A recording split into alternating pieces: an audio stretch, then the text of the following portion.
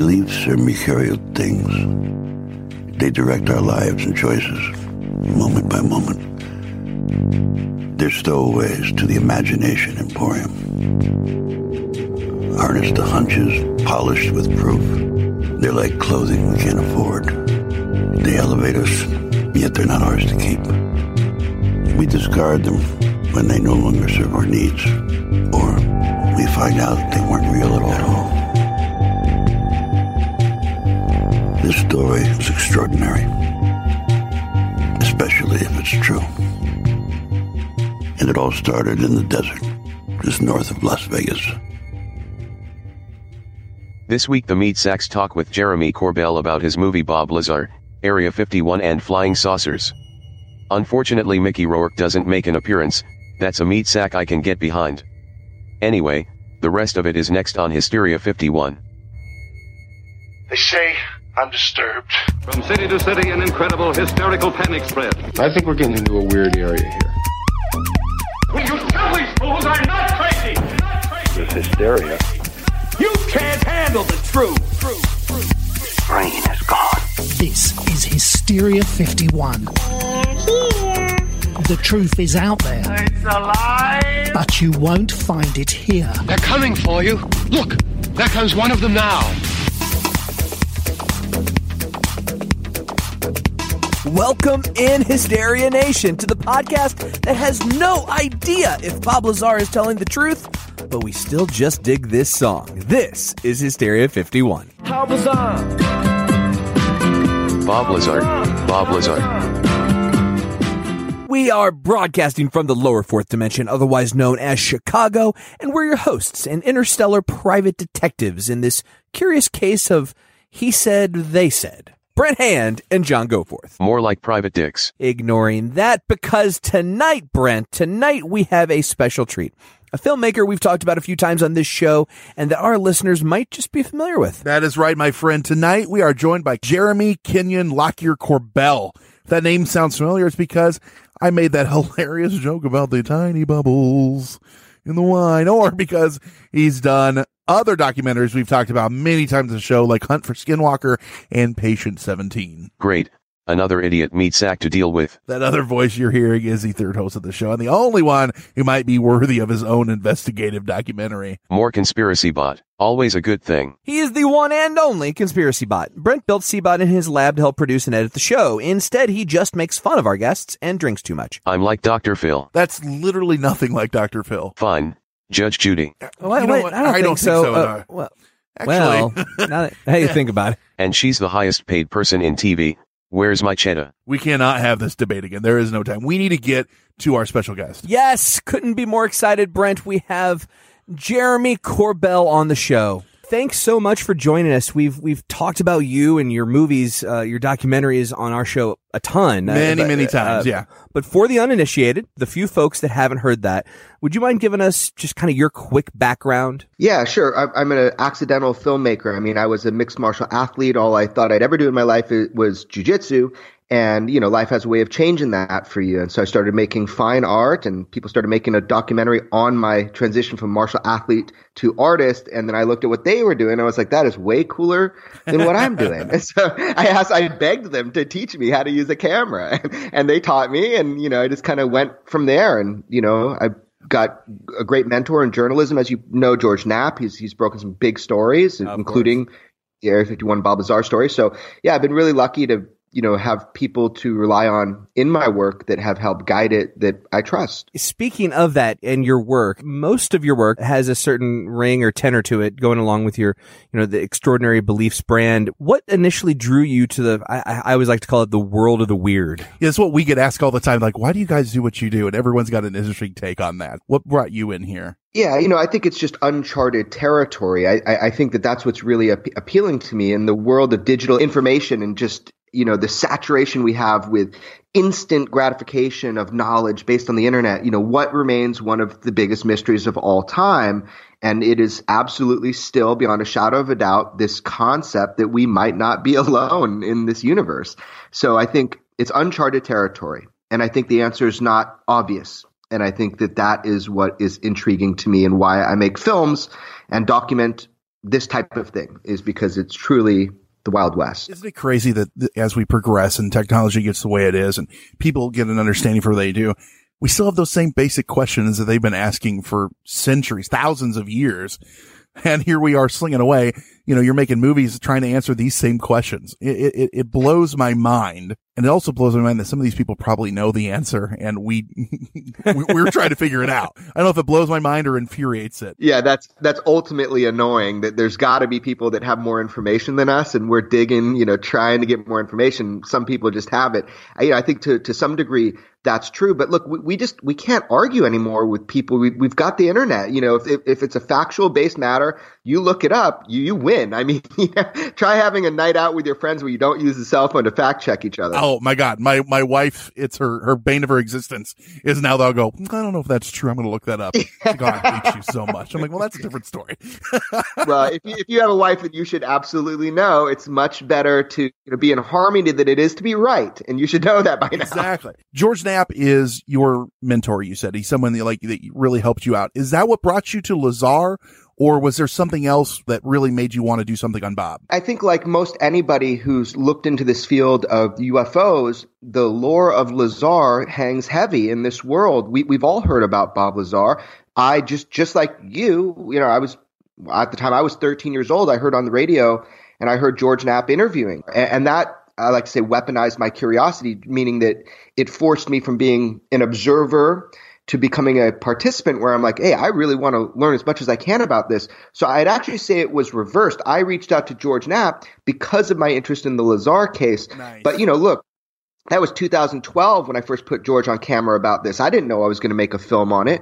Fingers crossed I was able to make a film on it, but I never expected I truly would get the access and be able to make a film on it. So I'm lucky, I guess. You say when you first put him on film about it, was that the interview in what looks like his indoor pool? Yeah, that actually made the movie. So imagine I have so much that I've filmed over the years that probably will never see the light of day. It's either not time or it's not, the right thing. So I was filming with George Knapp, asking him about Bob Lazar. That was 2012 in that scene. And, that part made the cut, but there's been years of filming with all types of witnesses. You can only pack so much in a little movie, Absolutely. So before we get too deep on Bob, for our listeners, if they've been listening to our show for a while, they know that early in our tenure, we did a two-parter on Lazar. Or if they've been listening to anything lately, they know who Bob Lazar is. Of course. You can actually just say, hey, Google, and ask who Bob Lazar is, and you will get that Wikipedia pitch, which is pretty amazing that it's in popular culture to the degree that it is. They'll actually know who you're talking about. It's pretty amazing. So, but just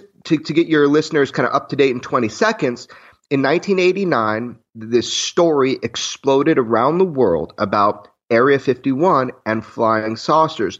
This was directly due to Bob Lazar going on camera with George Knapp to tell his story of reverse engineering alien propulsion system for the United States military at a subbase of Area 51 called Site 4 or S4.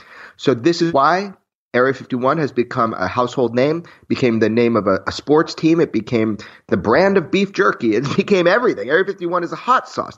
All of this is because in 1989, Bob Lazar came forward with his story to save his own hide, to save his own skin, whether you believe it or not. That is the truth because of the repercussions of talking and being out there and showing people the flying saucer test flights. So that is the story. One thing that you said that I think is very important there is he did bring Area 51 to the cultural zeitgeist. People hadn't heard of it.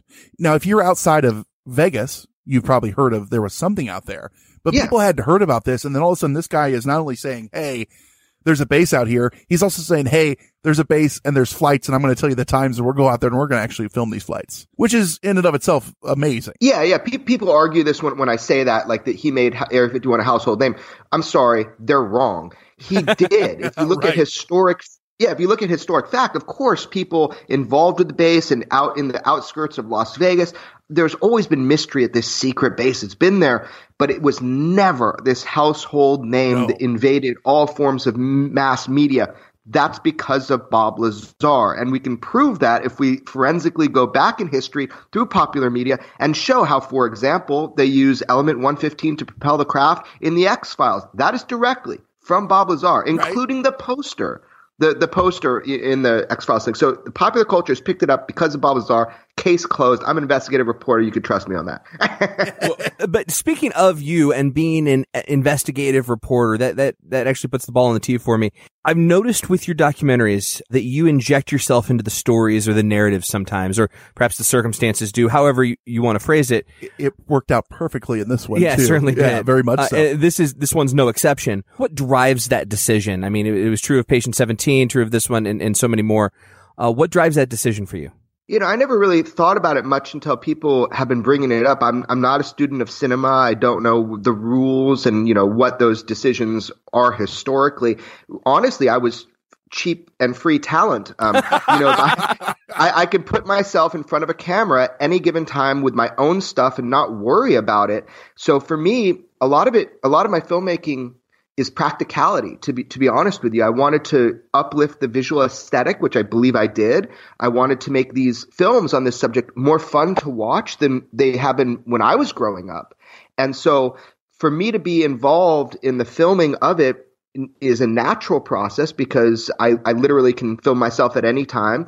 Additionally, I always really liked watching – if I trusted somebody – I liked watching them go on these journeys because then I feel like I'm part of that, seeing it through their eyes. So in another way, it's kind of the most honest form of filmmaking that I could come up with. So for me, it was just very natural, and I don't think that's going away. I think that's a choice because of how I film, how I interact with people, how I break stories. I think that's important distinction because, like you said, growing up when we were that age, and when you're that age, but long ago, watching documentaries on things like this, you either had the Robert Stack telling you the story or like disembodied voice telling if you believe it or what. You're putting yourself in there and actually investigating. Like you said, you're an investigative reporter and you're putting yourself into that.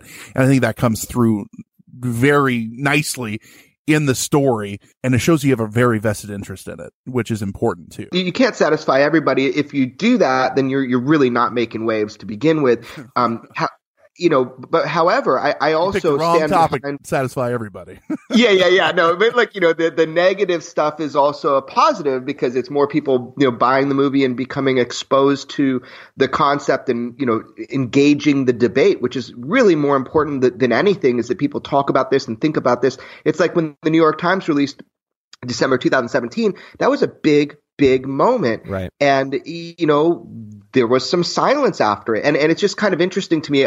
Anything that gets the debate going in a factual and fundamental way, I think is very important. And also, I never tell people what to believe in the films. You are going on this journey too, and you need to decide for yourself reality. You mentioned the New York Times. We definitely have some questions regarding, the ATIP and I suppose as an extension of that, your thoughts on To the Stars Academy and all of that. But I want to bring it back to the Lazar story itself. Now, I want to be clear. We understand, and I'm sure you do interviews where maybe this isn't as understood, and that's got to be difficult. So we're going to try to toe the line here well. We understand the purpose of your documentary was not to validate every single thing that Bob Lazar said. Mm-hmm. And we also understand that it was a documentary about the story. So in other words, we're not here to attack you or your really good documentary. But we do have some questions we want to ask in case you have thoughts on them or answers that you garnered from Bob, if that's fair. Yeah, look, you're being too nice. I mean, yeah, look, I know it's a controversial documentary. I expect people to have hard questions. All right, now, listen, if asshole. I can answer them, no, joking. Yeah. Come at me then. No, but the thing is I don't necessarily have all the answers, unfortunately. But yeah, I am very happy to talk about some of the areas that are difficult because it is a difficult story. It is. And yeah. the biggest thing that I took a little bit of umbrage with that actually George Knapp said in your movie, and I think he even repeated it. I saw the YouTube video of your Q&A after the premiere, and this isn't an exact quote, but I'll try to get the spirit of it. Basically, he's saying that everyone focuses on whether Lazar is real or not, if there's school records or not, but not on the amazing discovery itself. They get too caught up on the legitimacy of Lazar.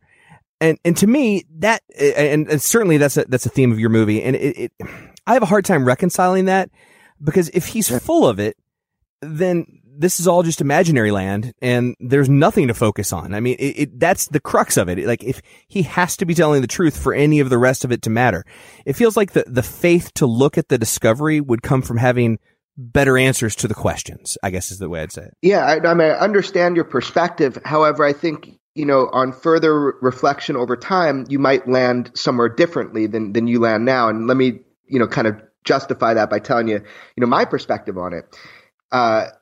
Obviously, I've done a lot of interviews and talked with a lot of people who would not go on camera. Right. So what I can, let's just be honest, what I can present to you is a fraction of what I can present about Bob Lazar. Mm-hmm. Now, I'm hoping that invigorates the debate.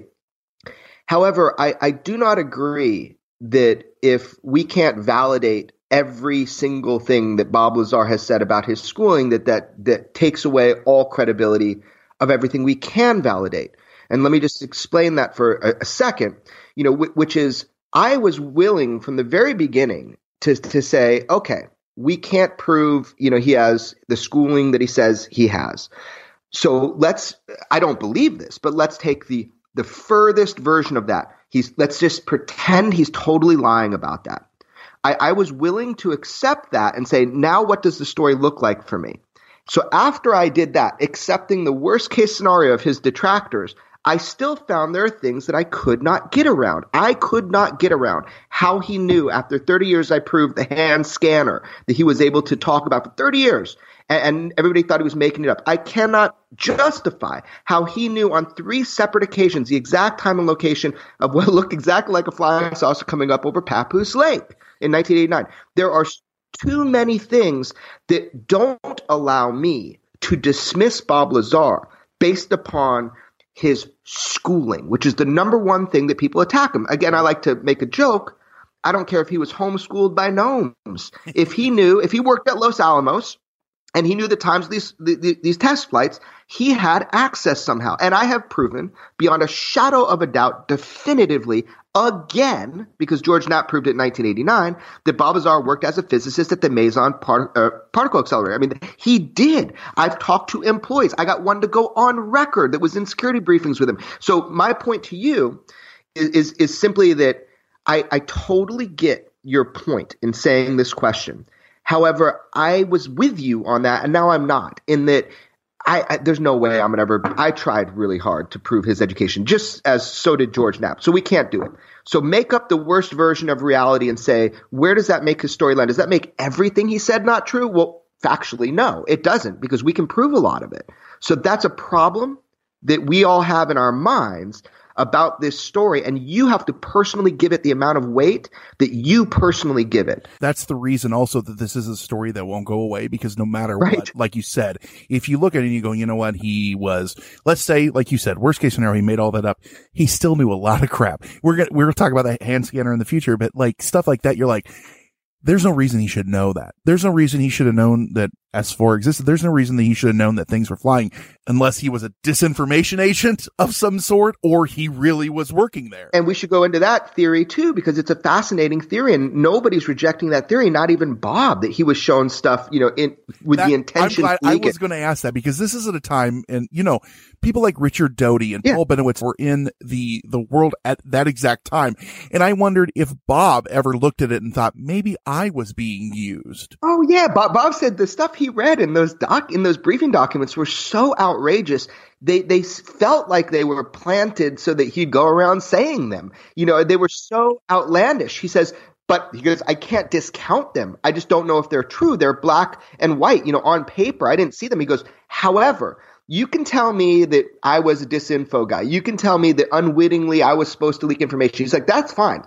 But you cannot tell me that what I saw was made by any terrestrial means possible. You cannot fake the physics, he said. What I personally touched, the hardware that I saw operate, the effects that it had, the gravitational effects. He's like, you can tell me all day long I'm a disinfo guy, but you cannot tell me that didn't exist. He goes, because I saw it, I touched it, I dismantled it.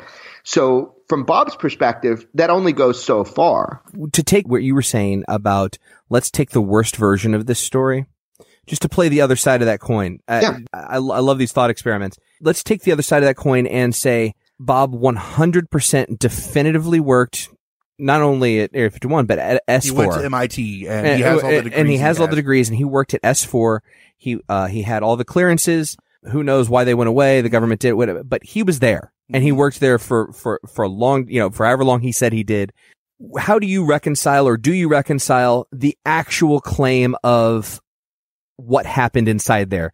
Meaning, was he just a desk jockey, or was he actually working on UFOs? It's an incredible thing to me. Stan Freeman started doing this about Los Alamos. At first Stan said there's no way he ever worked at Los Alamos. He must have been the janitor. And then as I proved, and George Knapp proved over time, that no way was he the janitor. That in fact he was, and we have talked to other employees, by the way, he took George there. He was a physicist there. So same thing with S4. Now, I will be releasing soon some interviews I've done with employees of Area 51 who were there during that time period. Let me tell you, they're all satisfied by doing, an interview with Lazar. For example, George had him sit in front of a few employees of Area 51. They were all very satisfied that he had been there. He knew stuff that no one else would know unless you were there, like mundane. That's huge. Paint colors, how what the trays are made of, just funny things in the lunch hall. I mean, just basic I watched stuff. An older interview, and it was funny. That was one of the things they said that would be the telltale sign if he was there or not, was which way did you turn to go to the bathroom? You know what I mean? Stuff really like that, simple. Like, hey, where did you, where'd you hang your coat? Weird stuff like that you just think about, you take for granted because every day you go to a place and you work, that only someone that was actually there, those are kind of the smoking guns. Oh, yeah. I mean, it's funny. I've got a couple of those that I've learned from employees of 51. So when a lot of people come to me and they claim things about Lazar and about 51, and I know in a few words, I can tell you if they were there or not, because there's just some things that everybody knows or you weren't there, right? So my point to you is just that, if Bob Lazar is telling the truth exactly as how it happened, remember, we know he believes he's telling the truth exactly how it happened. He passed polygraph tests. It's fairly obvious. But even without that, let's say it is exactly like it happened. You're asking now, well, so maybe he was at S4, he was at Area 51, but was he just like, a mechanic or something? Are you sure he worked on, flying saucers? Well, here's the deal, man. When we get to the point of listening to Bob's story and the 100 things that do validate compared to the few things we can't stitch up together, which are in my eyes not even as relevant or important and could be literally something used to help discredit him. I mean, imagine if everybody believed Bob Lazar. Right, I don't know what his life would look like. So I don't know. To answer your question, yeah, I wholeheartedly believe Bob based upon my information at hand. I do, yeah. And he agrees with you most certainly that he is a scientist, and he agrees that it's tough to approach his claims from a scientific perspective. Actually, there's a really good clip we have from your documentary. I'm a scientist, and when I look at other questionable information or other interesting information, I have to follow the scientific method. And look, it has to be reproducible and with proof. And look, I can't lay out all the proof to make it unquestionably true. So, according to the rules of science, you are obligated not to believe it until I can. So, yeah, I'm not saying believe the story. I'm saying this happened to me. I'm sorry, I can't prove it, without going back in time and bringing you there. So, just let it be. I don't really care if you believe it or not. It's just kind of a report what happened to me. So, he's saying that he understands the difficulty folks have. I know this wasn't your goal in making the documentary, but to try to help with his, credentials, did you talk to or consult with any other scientists on his claims? Yeah, in fact, I did. And just to kind of go back a little bit to what you're saying, yeah, Bob, in that quote that you played and everything, I mean, his whole point is he knows from the very beginning that he didn't have all the evidence to prove to you his claims. But remember, he didn't come forward to prove to you his claims. Right. He came forward to protect himself. Now, whether you believe that or not, it is true. And so the deal is, he knew from the very beginning he wasn't going to be able to do that. I've always told him it probably is a good thing he couldn't do that. Imagine what his life would be like or what kind of trouble he'd be in. So yes, I did speak with a number of physicists and people that are specialists in these fields. Now, they'll only go so far because the moment they know you're talking about UFOs, it's over, right? For most of the people. But, my approach to people that deal with, super heavy elements and that kind of thing, and I consulted 9 different physicists when it came to Lazar, and a material science guy that came to Lazar's story. Now, I can't prove everything Lazar said. He can't prove everything. But I can tell you a couple specific things that I learned from that process. Number one is that anybody that says to you that we can rule out a stabilized form of element 115, meaning a usable half-life, as Lazar described, that is pseudoscience to say that. That is unscientific, and that is bullshit. And that, for me, was huge. I thought, hey, I'm not a physicist. I'm not a scientist. I don't work with these things. Let's hear what they have to say. That's a really fascinating thing because, like you said, and you said it in the show, you talk to these heavy element experts. And I did. I think people get stuck on, well, it doesn't exist now. Well, but what isotope could it be? No, yeah. That was the argument that a lot of them want to make, and that wasn't what Bob was saying. Bob, or I think what you're saying is it's not what we have, that we've produced. It's a different type of isotope. Yeah, it's so much deeper and beyond that. And at least let's dip our toe into the water because this is important. This is where scientific people take advantage of non-scientific people by telling them shit that is just not true. And then they propagate it because they heard an authority say it.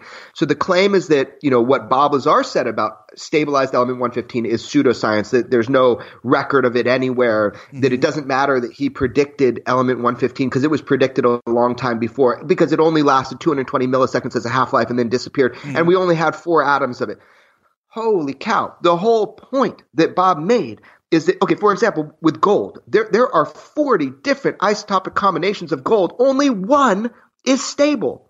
So you're telling me by smashing atoms together, any scientist worth his salt or her salt knows for a fact you cannot rule out a stabilized form of element 115. In fact, it's predicted exactly like Bob Lazar said. We're probably going to find it one day. But the thing is that people use that as a way to take uneducated people and try to dissuade them from the story. And Stan Freeman was guilty of that because he should know better. Man, I'm glad you brought that up because that's another thing. The next thing I was going to ask you. Stan Freeman has made a lot of claims. I mean, he almost made a life for a long time of bashing Lazar. And he is someone who is another big name in the UFO zeitgeist out there. Did you talk to Stanton at all? Did you reach out to him? For years. How does Bob feel about him? First of all, I reached out to Stan for years. I knew Stan for years. We were friendly and all that. And then we had a little clash on stage, which is now public. And they, put out the video of him and I kind of bickering over it. Right. And I didn't even know that I was going to be thrown into that situation. And I was really nice to him until I heard him saying and repeating bullshit, which is something that he did for a long time. 30 years of bullshit. Somebody's going to call you out at some point. So Stan had to be called out. And if you want this to be a Bash Stan episode, I'm happy about that. But he said some stuff that was patently false and made it a crusade. If you ever heard Richard Dolan talk about the first time Stan Freeman came up to him, basically wanted to make sure as Richard Dolan was getting started in the UFO field that he had the quote unquote right opinion about Bob Lazar. It was a personal crusade. John, tell him about our thoughts on Stan. Brent has been interested in these topics since he was little. I've only gotten interested in the last 5 years, maybe. And so it was all new to me. And so I come at this like with an obscured eye a little bit. And it's always boggled my mind. I don't like Stanton Friedman just from the things I've read that he said in his interviews. I'm not as a person. I don't make a judgment as a person, but as a figurehead. And it's always boggled my mind that he gets so behind stories like Barney and Betty Hill, which are just pure anecdotal, a couple people saying something, and then something like Bob Lazar. Well, absolutely not. That's fucking impossible. And he makes it personal. And that is something, like you just said, going to Dolan and saying, I want to make sure you know. And that's almost as much saying, as if you want to fit in here, this is your opinion. Absolutely. One of these days, I'm going to ask a favor of you. He is the dirty Duke of the double standard. He applies one standard to one thing and then a totally another one to Lazar. But look, he hasn't spent 220 milliseconds on the Lazar story compared to someone like George Knapp, who spent the last 30 years championing this story. And by the way, if for a second he smelled that it was a lie or anything like that, he's a journalist. He's an award-winning journalist. He would have outed Lazar from the very beginning if he found that something was uncredible. People forget that. Like this story started on KLAS. You interviewed him in his office or whatever it was, and there was Emmys all across the top, just on one of the. He hates that part. Oh my God, he's got 2 Peabodys. He's like 28 maybe Emmys, and he was so embarrassed. I put that in the film. I'm like, George, it's not bragging, it's confessing. It's true, man. I also like that he has so many that they're just up on the top, just thrown up there. You know what I mean? Yeah. Yeah. You know what? We're going to go to break real quick. And when we come back, we're going to talk more about the Bob Lazar story and actually delve into what he's been doing for the last few decades on Hysteria 51.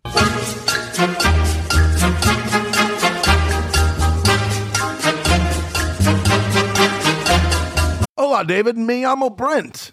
Bonjour, Brent. Je m'appelle David. You didn't do Spanish. I thought if we were going to do this together, we'd do the same language. Oh, sorry. That's on brand for us. I just thought romance languages was the key. Everything I say is romantic, and that is thanks to Rosetta Stone. You guys, we've been touting these things forever. We love Rosetta Stone, and we actually are users. David, you've really been using it even for longer than I. What's your experience been like? Oh, it's been great. The thing is, you really get to learn how to speak and think in that language with it. So it's very high on pronunciation too. So you can, learn how to speak. And our show is all about proper pronunciation. In that pronunciation. Yeah, that's right. But they design it for long-term retention, if you don't get the pronunciation right, you say it until you do, and then that just seeps into your head. Well, and that's why this has been trusted by experts for 30 years, and there's over 25 different languages that you can learn, and people, millions and millions of users use it because, like you said, it does seep in, and you're using it with you get speech recognition, and it hears you. You get to use like the built-in true accent features that gives you this pronunciation, which is super convenient, and you can do it at your own time. And I don't know if you know this, but I'm all about value, and you get a one-time purchase, 25 languages. If I learned all 25 languages, I'd be so confused or really cool. I have to go in and out. But you'd be real marketable. But literally, though, this is something that we use, and both of us have given the seal of approval because we want to do this long-term, and it's something that it works. And we don't do long-term stuff like this. And this is the one that we've chosen, and we love it. So all you guys got to do, don't put off learning that language. There's no better time than right now, as we've told you 1,000 times, and it's always now. Right now. Get started. For a very limited time, Hysteria 51 listeners can get Rosetta Stone's lifetime membership for 50% off. How much? 50%. Visit rosettastone.com/today. That's 50% off unlimited access to 25 language courses for the rest of your unnatural life. Wow. Redeem. How do they do it? Rashate, you're 50% off. Rashate. Redeem it. 50% off. rosettastone.com/today. Do it today. After years of fine print contracts and getting ripped off by overpriced wireless providers, if we've learned anything, it's that there's always a catch. So when Brent and I heard that for a limited time, all Mint Mobile wireless plans are $15 a month when you purchase a 3-month plan, we thought, man, what's the catch? But after talking to him, it all made sense. There isn't one. Mint Mobile's secret sauce is that they sell wireless service online.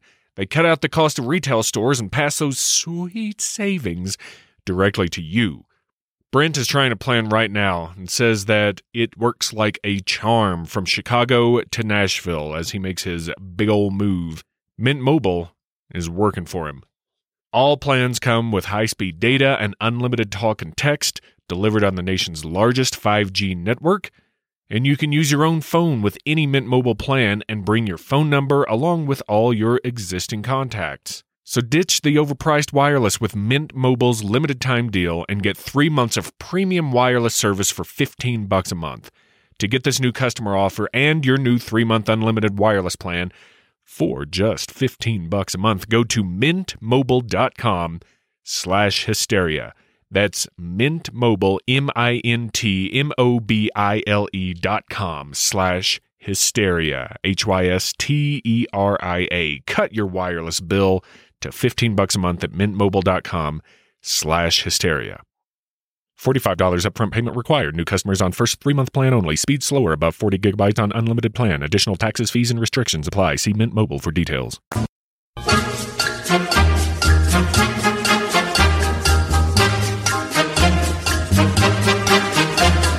We are still here with Jeremy Corbell, not of the Champagne Corbell. Every time I hear your name, do you remember those? Do you remember those commercials? Tiny bubbles in the wine. I told John I was going to say that. He's like, don't you dare say that. I'm like, I can't not think of that. Do you remember those? I do. My family does have history with Corbel Champagne. My name was changed 3 times, and it was Catterbull, Corbel, Corbel, and yeah, it's a whole long history. My last name's Hand, so I have no room to talk about anything. You know? Oh, man. So Jeremy, champagne aside, though we're going to start drinking some soon.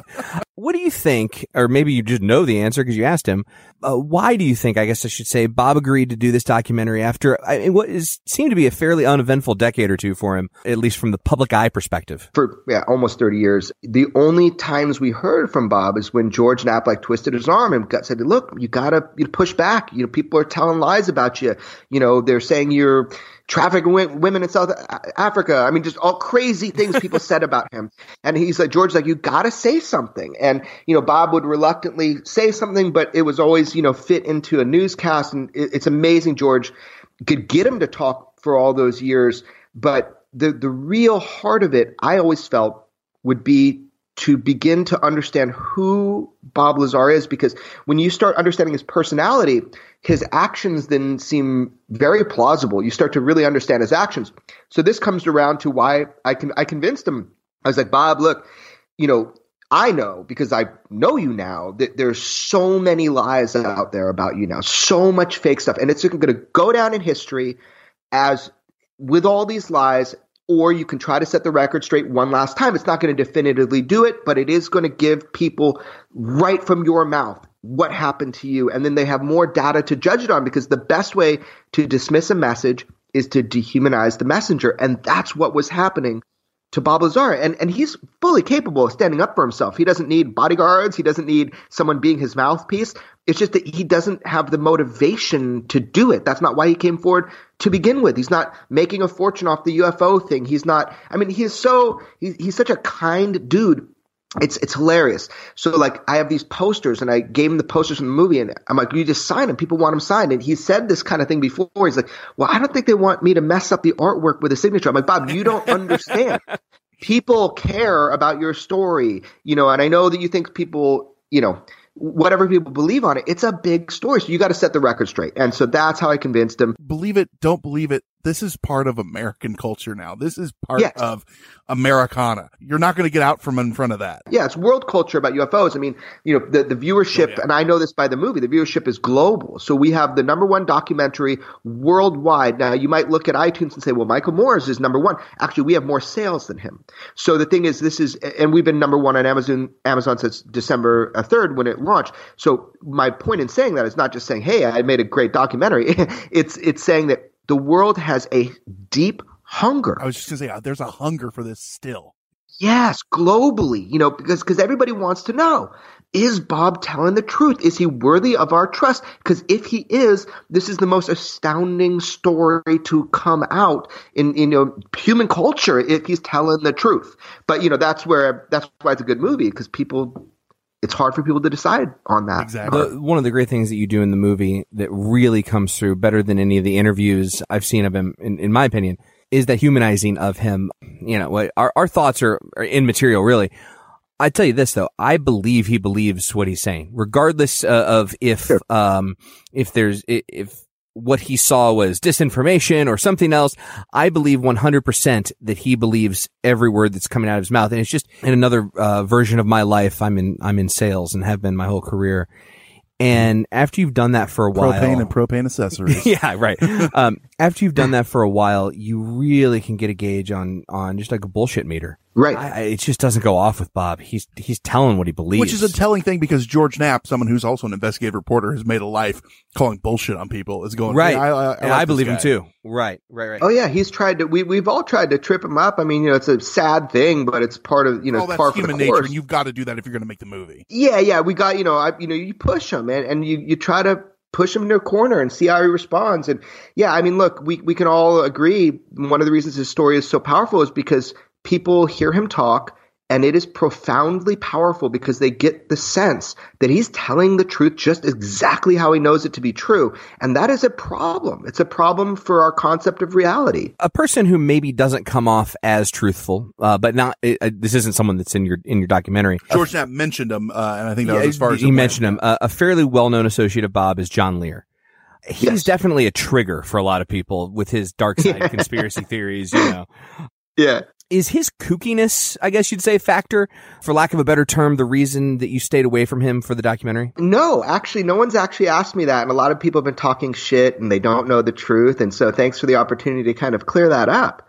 And I guess I'm just going to be totally full frontal honest here. I filmed with John Lear for 7 years. I have the definitive documentary on John Lear that could be aired any day, right?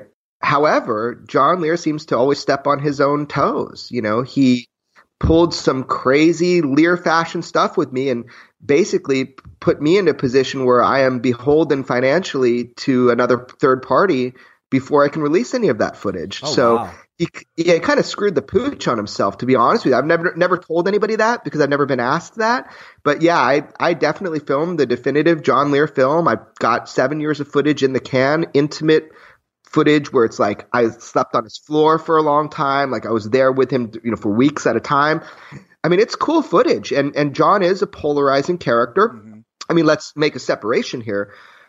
John Lear did introduce Bob Lazar to George Knapp. So that connection is there, but that means no way does it mean that Bob holds the same belief systems as John Lear. Yes. In fact, before Bob got the job at Site 4, before he got the job at the Nellis Range, he remarked to a friend of mine named Jim Goodall, who's an aviation specialist, right? Mm-hmm. And he said, I feel really bad for Lear. This is Bob Lazar saying this. I feel really bad for Lear. And Jim's like, well, why do you feel bad for Lear? And Bob says, well, because he's from a prominent aviation family. And that idiot believes in UFOs. And this was before Bob was Bob the UFO guy, right. So this is like so funny because this is just a friend telling me a story of when he knew Bob before Bob was the UFO guy. And Bob felt terrible that Lear believed in UFOs because he's from such a prominent aviation family. Now, with that said, I would say Lear, did play a role, but he's not a critical role. He's made himself seem like a critical role. Right. He introduced Bob to George Knapp. But no, it was George Knapp for 25 years that kept, or 30 years that kept going after this. So I don't know what else to say about that other than he blocked himself from being in my films. But even if he didn't, really, is his role that big? Important enough, right? I think Bob's role is the most important. So Jeremy, one of the things you mentioned earlier was the hand scanner. Yeah. Bob gets fairly angry. Shocker, I know. Who people get angry when they're called bold-faced liars, but he gets fairly angry when people call him a liar. The biggest roadblock to understanding is the ability to dismiss someone because you don't see them as human, as a person. So, what pisses you off? I mean, disinformation and lies and attacks that have no basis in reality. I mean, you can disagree with me and say, hey, I don't believe that. That's fine. I haven't presented you with enough information. I understand that. I'd probably be in your position. But don't fabricate stuff. There's some important information that needs to be released. And everybody needs to understand the truth to it and not distorted versions of it. You really need to pay attention to what I'm saying. Because I have better things to do than come up with this. I'm not interested in doing this. I don't like being in the public eye. I don't got money for doing this. And quite frankly, I could make up a better lie. But I have no motivation to lie. This hasn't helped me out. It's something that it's information that I'm releasing, and that's it. It's not an ordinary life. That's one thing I would like. I don't like living in a James Bond movie. I like watching James Bond movies. So along those lines, he must have really taken a lot of satisfaction in your hand scanner find. Tell us a little bit more about that, how you found it, Bob's reaction and all that. Yeah, it's funny. He doesn't take as big a satisfaction in these little finds that I brought him over the years that you would think he would. He's kind of like the biggest UFO critic there is. So, for example, when I went to him and I said, hey, Bob, isn't it cool? Gravity is now being admitted that it's a wave, just like you said in 1989 that gravity was a wave and it was not, gravitons. And he looked at me and he's like, Jeremy, that I had a 50-50 chance if you think about it. He was so unimpressed that I was like, okay, I'm going to do better next time. And then I come at him with another thing, hey, they stabilized element 115 or whatever it is, of that month, that I thought was cool. And he's so unimpressed. However, the hand scanner thing was cool because people always made fun of him saying, oh yeah, there's this thing that shines a light, measures your bones. Yeah. That's did, crazy. Yeah, that's crazy. Oh, there's pins in it, this thing, like that. So when I ended up getting, the images and bringing it to him, and I happen to know, because this is a buddy of mine, Tyler, who writes for this aviation publication, he actually got those photos. And, he didn't even know when he showed them to me how important they were to me. I was like, hold on. I took them up and his face lit up. I mean, it was like instantaneously. I mean, I didn't even tell him the background really of how I found him, all this stuff. I could have been playing them. Mm-hmm. The second he saw this, his face lit up, and it was like, holy cow. I like how he said, he's like, I didn't think I'd ever see those again. You know what I mean? I was like, yeah, that's awesome. What an honest reaction. Yeah. And they were only used at the base for a short amount of time because they were kind of the beginnings of biometrics, and they were not that accurate, actually. And they were used at Area 52, which is, Tonopah test range in the stealth programs. But, we know for sure they were used there. They were used in a few places, but at his site, S4, he said they were used, and he, it was like magic to him that I had photos of him. Getting back to the Element 115, we were talking about it. One of the questions I had, he went into a large detail about how they put it together. They would cut the pieces, and it had to be put together the exact way, which he wasn't 100% sure of, for it to be able to be used to create the gravity. We know we can produce unstable versions of 115 now. Is Bob saying the government can actually actively produce the stable version that he was talking about, or do they just have what they were given? Yeah. Okay. So, a few interesting things in what you just said there. In my film, there's a lot of brand new information, and there'll be people, I don't think they even watch the film. They'll be like, well, nothing's new. It's the same stuff. Actually, if you look at the ratio of new footage to old footage, it's staggering how much new footage. And then informationally, there's so much new information that people that have that opinion, I honestly, I don't think they watch the movie. So this is one of those things, the machining of Element 115. He has never talked about this. Right. This is never something. But I think because he doesn't know why it was done that way. So to answer your question to begin with, the machining of the 115 is brand new information. I think Bob has not talked about it before because I think that he literally doesn't know why it was machined that way. If it needs to be made that way to have the gravitic effects, he assumes that's what they told him, but he doesn't know that to be true. However, since then, I've had a number of machinists who have called me up and basically said, hey, I can probably tell you why they're doing surface areas this way. So it was very interesting to me to see the response to that information, which I haven't even told Bob about yet. Now, as far as your question about the 115, no, Bob has always said that it's cost prohibitive and materials prohibitive to try to make, through particle accelerators, or even just in general, if we had advanced technology to make, element 115 in any abundance, whether stable or not stable, meaning having a half-life that is usable in human terms or not usable, that he believed it must have been harvested somewhere where it was naturally occurring, which means it was brought here in this stabilized form. That is what was machined. That is what was used. So what we had here was the gas left in the tank, essentially, or a handout, like, here, play with this. Kind of thing. Yeah, I guess I could have been too. Yeah, I mean, it's a curious question. Bob often says, imagine a motorcycle being dropped off in Victorian times with the keys. Like, of course they're going to be able to fire it up and run it around, but the second they need fuel, they're done. And he says, look, he got the impression that these 9 flying saucers, these 9 craft, that they were acquired through some sort of archaeological dig or something. He had the impression, he can't prove it, right? He just got the impression that these were somehow, we had them for a very, very long time. I think what that says, that is just that statement is fucking mind-boggling. You know what I mean? To what that totally mind-boggling. Now he did. I got excited. No, I'm excited too. I mean, he did say that the 115 that he was told we had 500 pounds of stabilized 115. Now, he never saw 500 pounds of it, but he would get portions of it whenever they needed to do experiments or work. One of the things he did was they would machine it at Los Alamos under the code name of LA-1000, and they said it was a advanced armor, and this is where it was cut or machined. So it's just interesting to me. No, he never made claims that we can make it, that we have made it. He's actually said quite the opposite, but that doesn't mean he knows where it came from or that he can't validate we have 500 pounds of it. That's just what he was told. But it's a fascinating story. Yeah. One of the, I guess, I wouldn't say themes, but maybe the implications of, and please tell me where I'm in error because you're the filmmaker, but one of the implications I took away from the movie was that perhaps the raids and the FBI involvement was pointing to their belief that he might have absconded with some of the stable element 115 and that they might be looking for that. I mean, you point blank asked him and he said, well, I don't want to talk about it.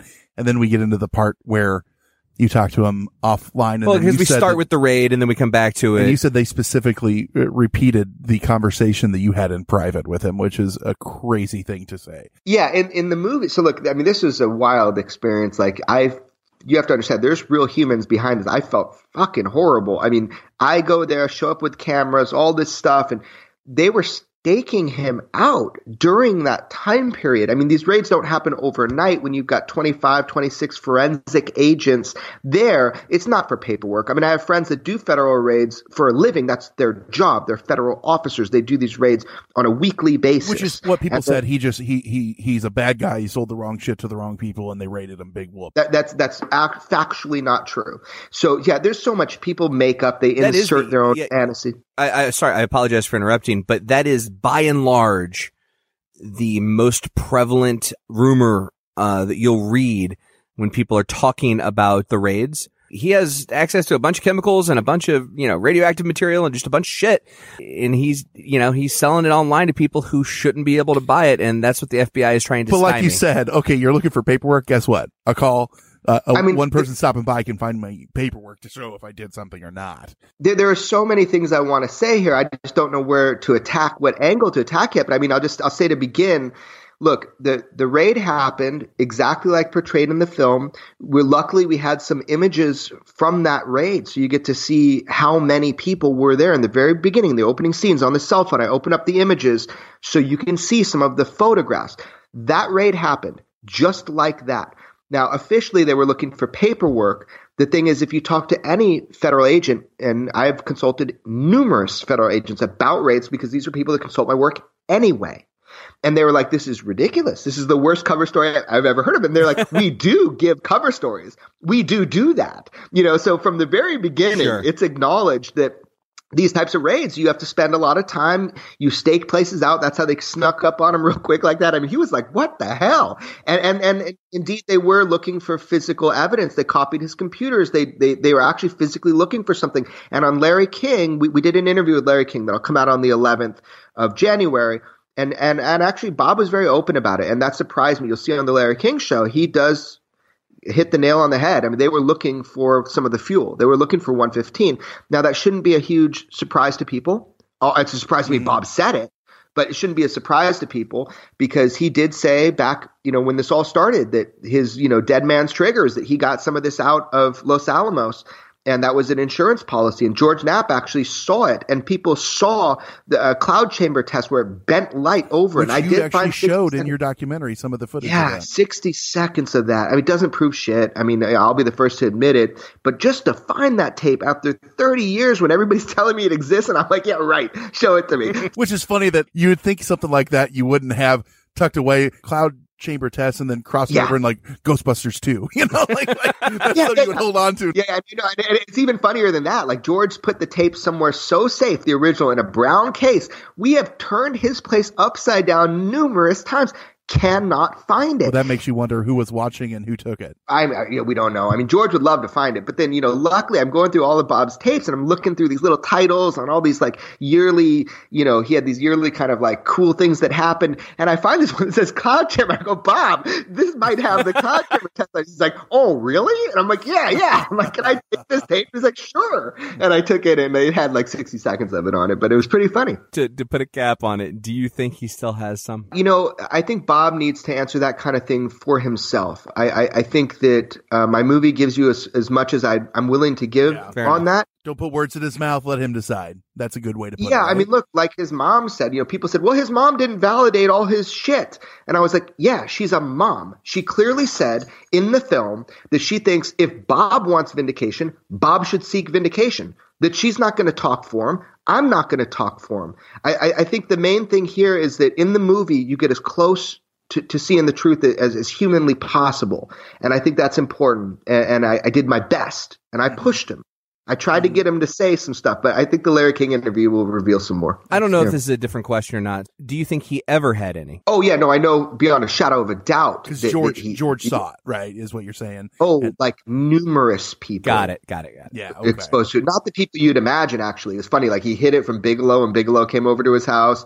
People he didn't trust. But, there are people that saw it, and people saw the effects of it in the cloud chamber experiment.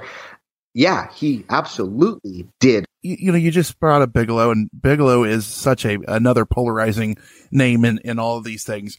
What's their relationship look like now? Is there one at all between? No, there's no relationship. No, and there's so much fake stuff out there. People I don't even know how to dive through it all without asking him. You know what I mean? No, all these debunker people, they're like, oh, there was they started a company and they put somehow they figured out some arbitrary number. They're like, it was $2 million. Total BS. First of all, Bigelow would not waste that much money of his own money back then. But it's so ridiculous to me that I don't even answer people. At one time, Bigelow was funding a lot of UFO work and activity. And, they didn't get along, but it's not that Bigelow was like, Bob Lazar is a total fabricating liar. That's not at all what happened. There's a big difference between business and calling someone a liar. And it's so funny. Like those stories you said, what happened to their business and things like that. Those are the things that someone says and someone repeats and it gets on a message board somewhere and people run with it. And it's so hard. I could spend my whole life just trying to dampening, the noise. But instead, what I'm trying to do is put as much information out there for people, with half a brain to kind of take their time and really, look into it. We're going to go to break real quick. When we come back, let's see how this plays into TTSA, ATIP, and all those things on More Hysteria 51.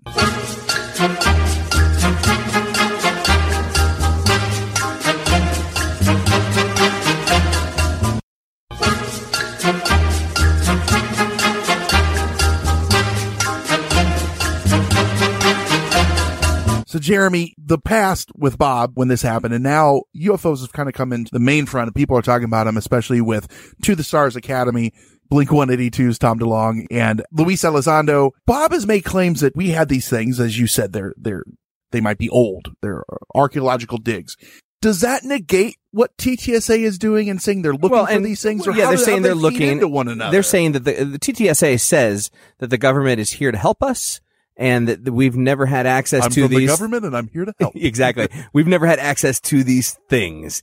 And Bob is saying the exact opposite of that. So I'm just curious how you... What are your thoughts on all of that? Yeah. How do you reconcile those things? Yeah. It's very interesting how you're positioning it. And I wouldn't agree totally with how you're positioning it. So Bob, I think, is like, he has a healthy distrust of the government because of his experiences, right? Right.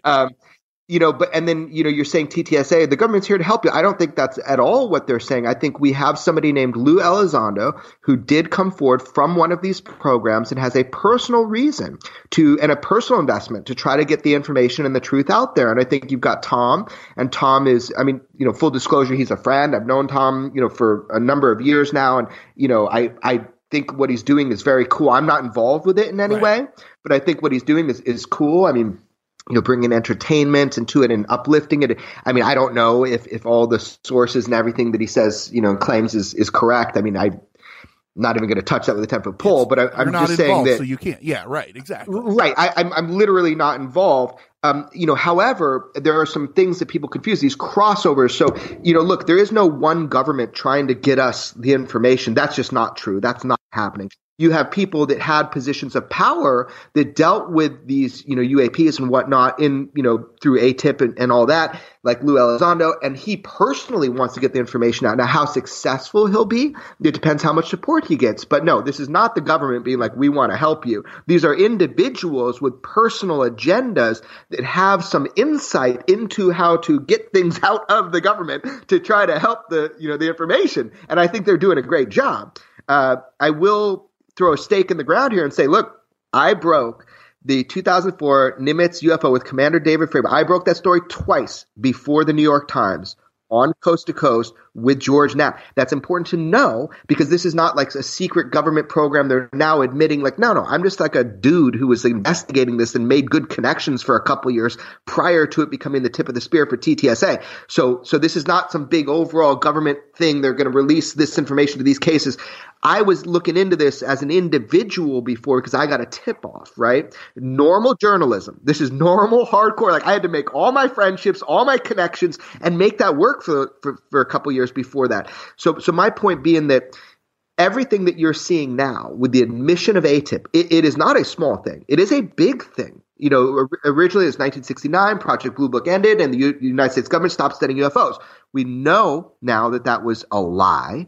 Not fake. We know that was a lie, and that ATIP was indeed studying UFOs. But the story gets even more mixed than that. George Knapp broke a bunch of the story. Remember what he told us was that the Defense Intelligence Agency had $22 million. Now, they were saying for a long time that was to fund ATIP. Not true. The DIA spent $22 million for OSAP. That was a program that Harry Reid originally initiated.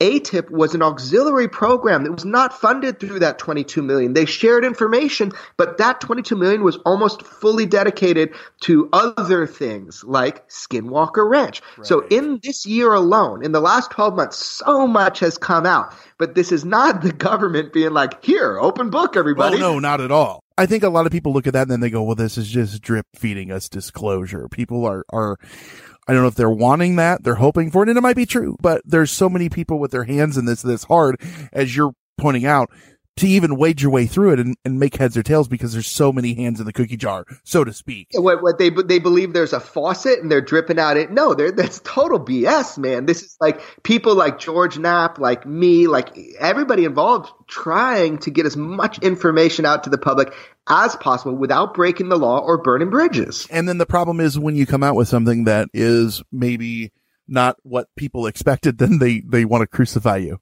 You know, in one way or another. Par for the course, I think, you know, whenever you tell them this kind of stuff, you know, sure, everybody hates you or loves you and whatever, yeah. What haven't we covered that you think is important in the UFO world or in general or in Bob's story? Like, what's the most important thing that people aren't paying attention to and you want everyone to know? Yeah, no, thanks for asking that. And I don't shy away from the most important things. Bob hates it when I ask him questions like that. He's like, well, I don't know the most important, Jared. There's a lot of levels. Your version. Yeah. At this moment, let me give you one. Look, here's the big takeaway for me, which is that this has been a monumental year for our understanding of the way the United States government deals with this known phenomenon, which is UFOs.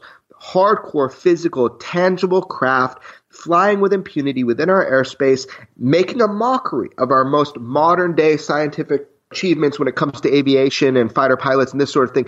So this is an issue, and the United States government is dealing with it, and we've got to see how a little bit they're dealing with it and what the interest is. So now, in light of this new world that we're living in, where it's admitted that these things exist, that these objects of unknown origin that are technologically advanced do, you know, occupy our airspace at any given time, that is pretty huge news. If we can get that bullet point and be like, okay, I get it, that's happening.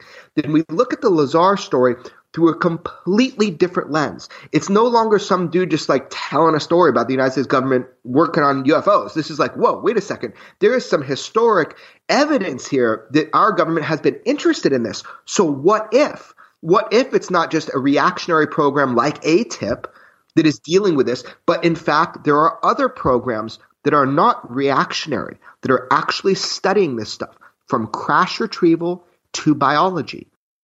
I did say, and I kind of let this slip, I think, is an issue, but that there were 4 programs, and that those programs will probably be known at some point. And that was a little bit backed up recently by another announcement that was online, you know, another researcher that found some stuff. So here's my point. I am aware that there is a much bigger UFO study going on, and that UFO study encompasses all aspects of what we'd consider from biology to crash retrieval. And I also know, and I am confident with this information, that every branch of our military has current and active studies on this subject, and that they have been durational. They've been going on a long time. Would it make any sense if they didn't? You know what I mean? I agree with you, man. I totally agree with you. Why is that so hard for people to believe, though? I think the harder part for people to believe is motivation or intentions. I think even people who don't believe in UFOs could guess that there is at least a program to look into them. But going back to DeLong, he's quoted as saying, lack of disclosure is for our own benefit, and when we find out why, we'll be happy they didn't spread it to us. That's a hard pill to swallow. That's what Tom. Those are Tom's words, not mine. So yeah. I think people have a hard time swallowing the government is your friend. Spoonful of sugar helps the medicine go down. I mean, they should have a hard time swallowing that. Yeah, right. And it's just infuriating. We could do this forever. I mean, when has our government ever, really been the good guy and transparently been like, hey, here's all the information? No, I mean, look, I don't know about that quote. That's wild. I'm not sure, about that. I think now the way we're looking at things, I think it's important to kind of revisit Bob's story. I think that's why there's such a huge hunger for it. I think that's why the movie's doing really well.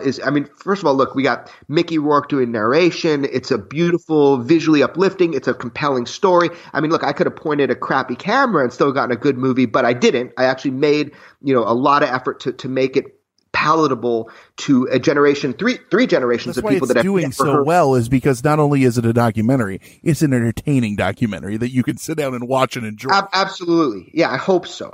But on the bigger scale, like from you guys doing your show to the New York Times releases to George Knapp, letting stuff out as they go. I think everybody's playing a part in trying to understand a riddle and a mystery. And we're all asking questions. And I think that's what's powerful, is that everybody's doing it in their own way. And that is like a cumulative pressure that is being put on. Look, if we're not interested, we're not going to get any answers. The seeker is the finder. The person asking the questions gets the answers. That's how the world works.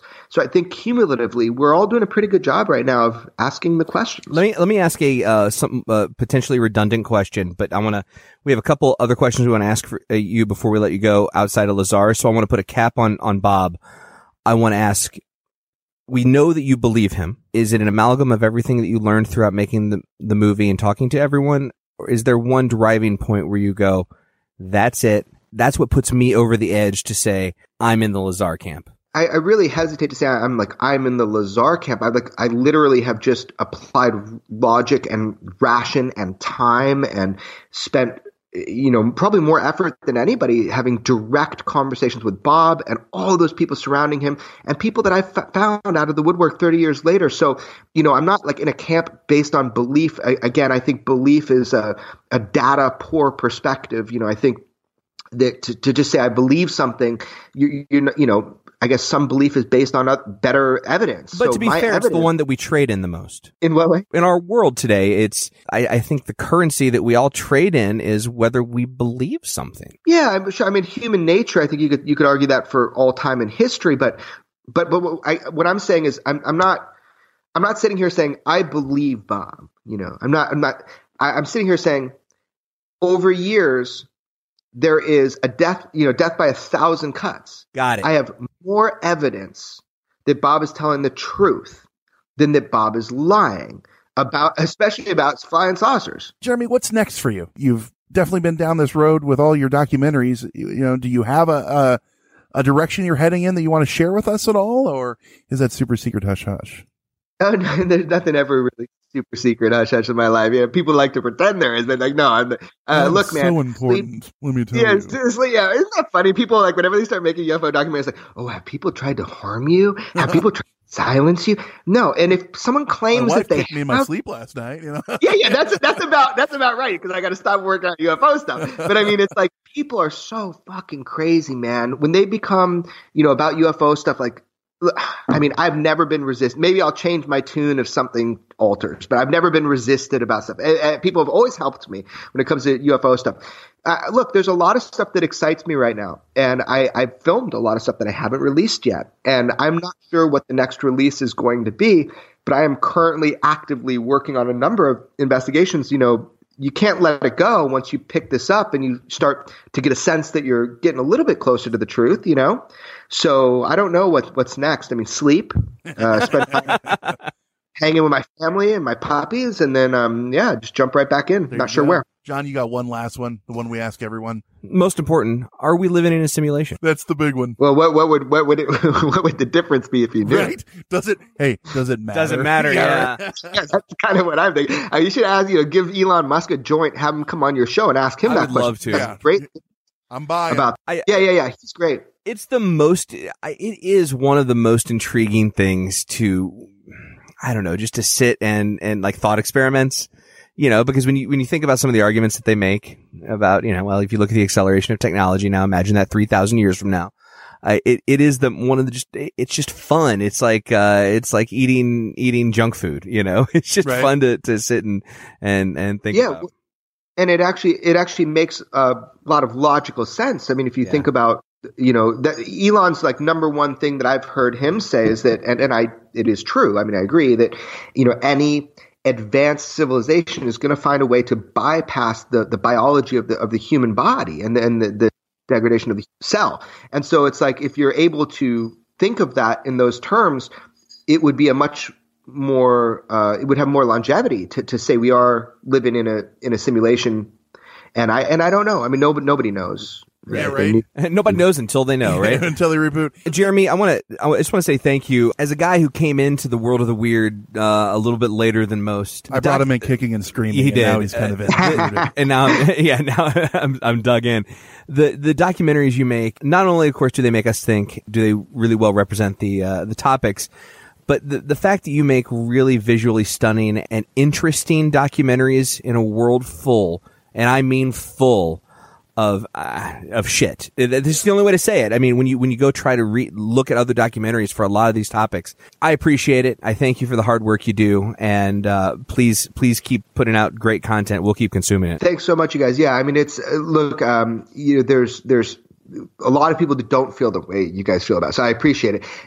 I hear the good and I hear the bad. Basically, what I'm trying to do is do something that I would like to watch, create something that I think would be worthy of my time, to view. And so if I'm doing that to your guys' satisfaction, great, then I'm going to keep making more, and hopefully we get a bigger audience over time. And that's really a goal of mine, is to expand this concept outside of the people like us who are kind of really into this, but reach out to people who are just on the edge of being interested in this, because we need more minds in this. That's a fantastic way to put it, because John and I have always said that when we do the show, we want to do the show that we would enjoy. And we want to bring in people that aren't these staunch UFO deniers or believers. We want it to be like every man can come in and talk about these things and not lose their way along the way. And that's easier said than done sometimes. That's why we catch a lot of flack. Like the third host of this show, say hi, Conspiracy Bot. Word. The third host of this show is an angry robot named Conspiracy Bot. People like, well, why is there so much comedy? Why do you? Because it doesn't matter. If I didn't laugh at this stuff, I'd be banging my head into the wall. We could be talking about right. about 16th century Russian economics. I'd still want it to be funny. Yeah. Like you want to enjoy this stuff. Have fun with life. Right. Oh, absolutely, man. Jeremy, where can everyone find you? My wife would argue I'm way too findable at this point, but if you type my name in Google, Jeremy Corbell, I mean, all my work is at extraordinarybeliefs.com, and like my social media is like, and I talk to everybody on social media. I like talking with people about this stuff. So yeah, just find me on any social media under Jeremy Corbell. My website is extraordinarybeliefs.com. All right, sir. Well, thank you very much. We greatly appreciate it. We really appreciate your time. Stay woke, meat sacks. It was terrible. It was just terrible. I'll never get over it as long as I live. That's it for another edition of Hysteria 51. John and Brent will be back next week with yet more of the unexplained, the unexplored, and the unheard of. Oh, if it's unheard of, how will they know about it? Anyway, if you want to suggest a topic, give us your thoughts, or just make fun of Conspiracy Bot, that's my favourite. Join us in our Facebook discussion group, Hysteria Nation. Just log on to Facebook and search Hysteria Nation, or you can always tweet us at Hysteria51pod. You've been listening to A Fourth Hand Joint.